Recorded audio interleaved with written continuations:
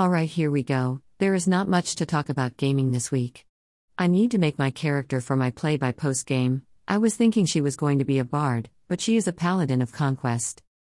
The other day one of my nerd friends asked what class the Disney princesses would be, and I am writing a blog to answer the question, because yes, the correct answer is they are all bards, but maybe some of them have a dual class.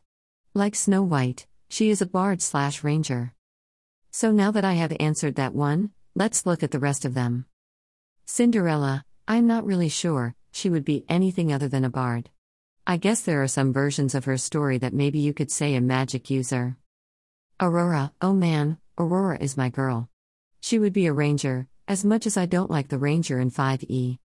Ariel, she is 100% an artificer. Belle, maybe she took after her father and she would be an artificer, but I really think she is a lore master. Jasmine, she would be a rogue. Pocahontas, she's a ranger. Mulan, I don't like multi-class more than once, but some people do it, and Mulan would be the bard/ranger/rogue. Tiana, magic user. Rapunzel, ranger maybe. Merida, ranger maybe a barbarian. Moana, ranger.